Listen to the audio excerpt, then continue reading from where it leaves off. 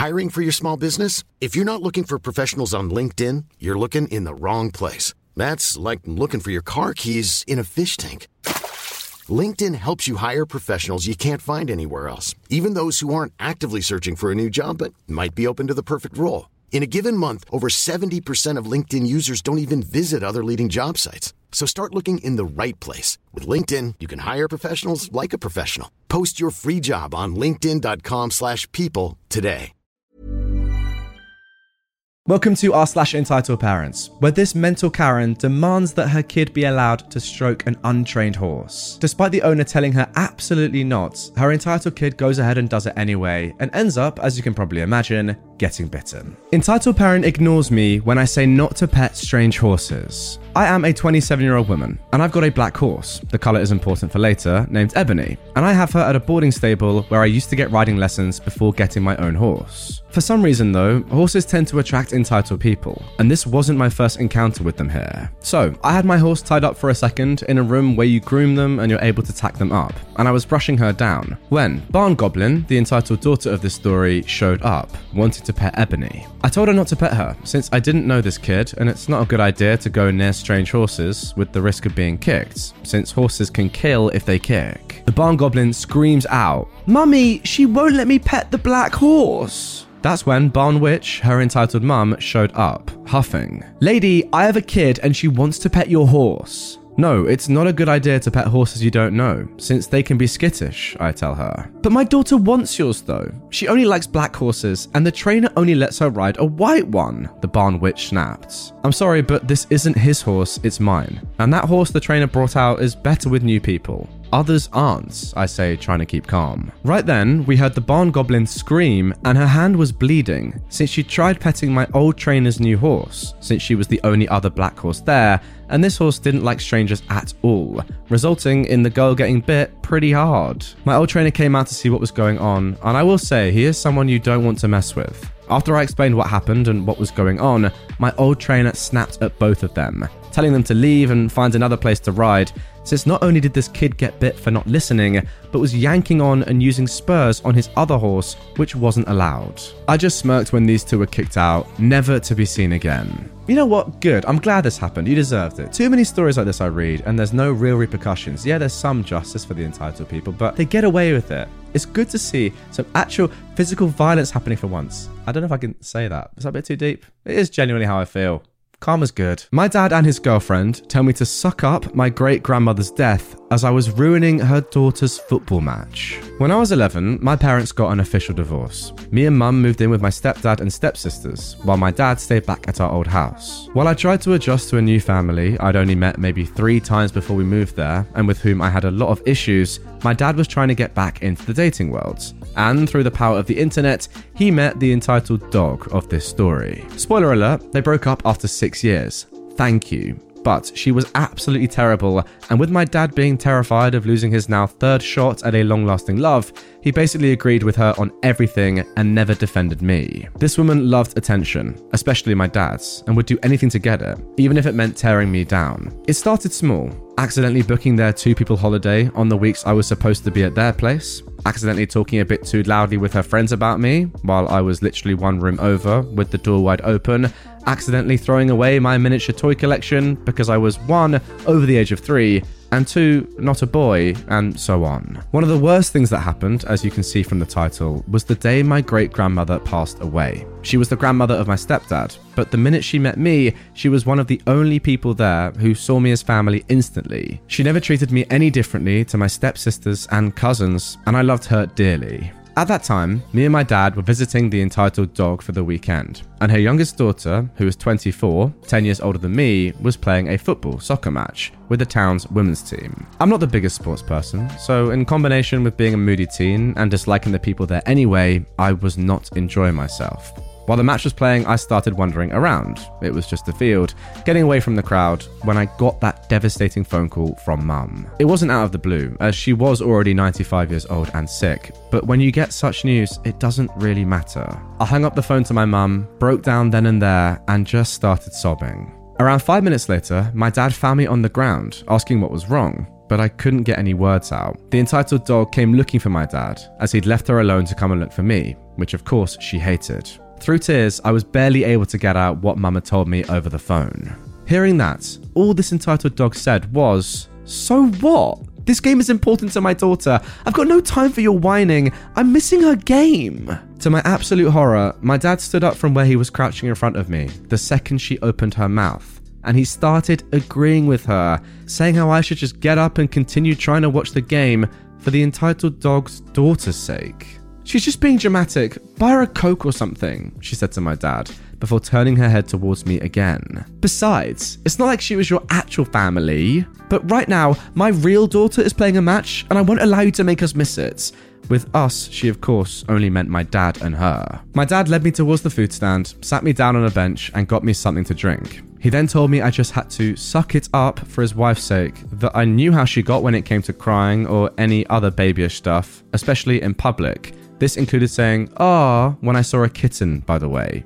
"You just have to consider her feelings. This is important to her and her daughter," he said. I asked my mum to pick me up, but she couldn't as she was currently busy supporting my stepdad's family. So I sat there for the rest of the game, crying into my bottle of Coke. A few strangers tried to talk to me, but I just shrugged them off. I am entirely grateful for their tissues though. When the game ended, my dad's wife's daughter's team won by the way, and we finally got to go home. All I got were eye rolls from this entitled dog, and how I ruined her mood and enjoyment for the day. Dad just shook his head and looked at me with disappointment. They had friends over to celebrate her daughter's win with her later that evening, as her family was really close. But I wasn't allowed to ruin the good atmosphere with my puberty mood swings, and so I had to stay in the guest room. And so there I stayed for the rest of the night, with a plate of food I never ate, for what I got told off the day after, just trying to dream of this day never happening, and that I could have seen my great-grandmother one last time. I'm 21 now, and this memory is still burned in my mind as one of the worst days of my life.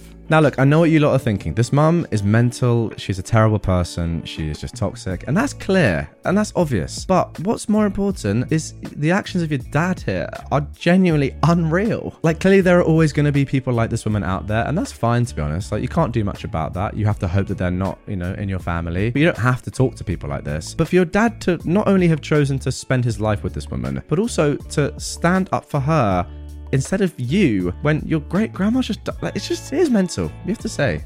Is he not, like, self-aware enough to realize what he's saying is just crazy? I don't know. The fact that you're 21 now and that's still one of the worst days of your life, and your dad could have literally stopped it like that, but didn't, is mad. Why don't more infant formula companies use organic, grass-fed whole milk instead of skim? Why don't more infant formula companies use the latest breast milk science? Why don't more infant formula companies run their own clinical trials? Why don't more infant formula companies use more of the proteins found in breast milk? Why don't more infant formula companies have their own factories instead of outsourcing their manufacturing? We wondered the same thing. So we made ByHeart, a better formula for formula. Learn more at byheart.com. You owe your parents for everything they've done for you. My mother raised me on her own because my father left when I was 6. He never wanted kids and made that clear to her when they first met, but she thought he would change his mind once we were born. She raised 4 kids and made sure that we were aware of every sacrifice that she's ever made. She made it clear that we, my siblings, owe her and that she'd be collecting what is rightfully owed to her. Here is a list of things that we'd have to do for her to pay her back. First of all, we did her homework for her when she was in nursing school, because English was her second language. She spoke French fluently, but didn't feel comfortable doing her assignments in English. We had to stay up to write her essays and our own essays for school. If we refused, she would scream, cry, yell, beg, slam doors, bang on walls, threaten us with eviction, etc. I was scared that the neighbours would hear and call the police, so I was in charge of calming her down. My sister was in university and writing our mum's essay assignments, and I was doing her daily homework before going to high school. Number 2, we started paying rent at 16, because children should not be allowed to live at home for free if they are physically capable of working. You owe your parents at least half your paycheck to put towards bills. I was working in a restaurant at 16 with no cell phone. We had to buy our own cell phones, and I got mine at 19, and coming home at 1 a.m. most nights. I had to take 3 buses because I didn't have a car at 16. I'd make it home by 1 a.m. and be up by 6 to go to school. I'd be at school till 2:45 p.m. and then come home for a quick snack before leaving to work a 4 to 11 shift. Imagine doing a 4 to 11 shift after school every day at the age of 16. That's incredible. I still have hot oil burn scars on my forearms from working in a restaurant. I would leave to catch the bus at 12 in the morning, hoping to catch my next bus on time so I could be home before 2 a.m., which meant 4 hours of sleep. And I still had to finish homework to be up in time for 6 a.m. for school. I was clearly exhausted, but Mum made it clear that bills had to be paid. I nearly failed grade 12 because I was exhausted all the time, but I somehow managed to pass and go to college. My mum gives herself all the credit for that accomplishment. Number 3, I had to pay her car insurance and credit card bills. She'd sob hysterically until I agreed to give her $500 to $800 for her payments. She said that she did everything for us and that she was asking for the bare minimum. But I needed that money to pay rent and utilities. She also wanted us to pay for groceries, but I couldn't do all those things on minimum wage and then pay her for her car insurance. Number 4, when I was 20, living at home and going to school and paying bills, she still insisted on a curfew. If I came home after 11 p.m, she'd be sitting on the front steps waiting to yell at me. Then she would look at me up and down, trying to find evidence of hickeys on my body. Respecting her curfew was one of the ways of paying her back for her sacrifices. Number 5, she stopped paying rent and bills because she went on vacation for 2 months. She went back home to see family, but left that responsibility to me and my siblings. When she returned, she decided that she still needed a break from bills and said that she wouldn't be paying until she felt mentally ready, if only that's how it worked. But it was fine because she put a roof over our heads as kids and we owe her. Number 6, she blamed us whenever she did poorly on an assignment that we completed for her.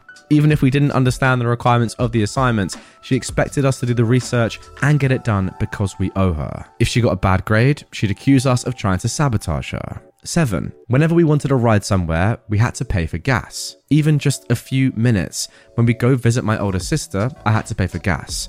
I was young and didn't have my own vehicle, but it was fine because I had to pay my mother back for raising me on her own. Number 8, she would ask me to pay for her cosmetics when they'd run out, and I would do it because she was unhappy. Single motherhood is stressful, and she felt like she deserved nice things for having to put up with the stress of raising 4 kids on her own. I was always trying to gain her affection by getting her things. I noticed that she was more affectionate and loving towards me when I bought her things she wanted. So she's so manipulative as well as just using you all. What a terrible woman. All I wanted was to lay on her like I was a kid again, so I did everything I could to make her happy. But she was never happy.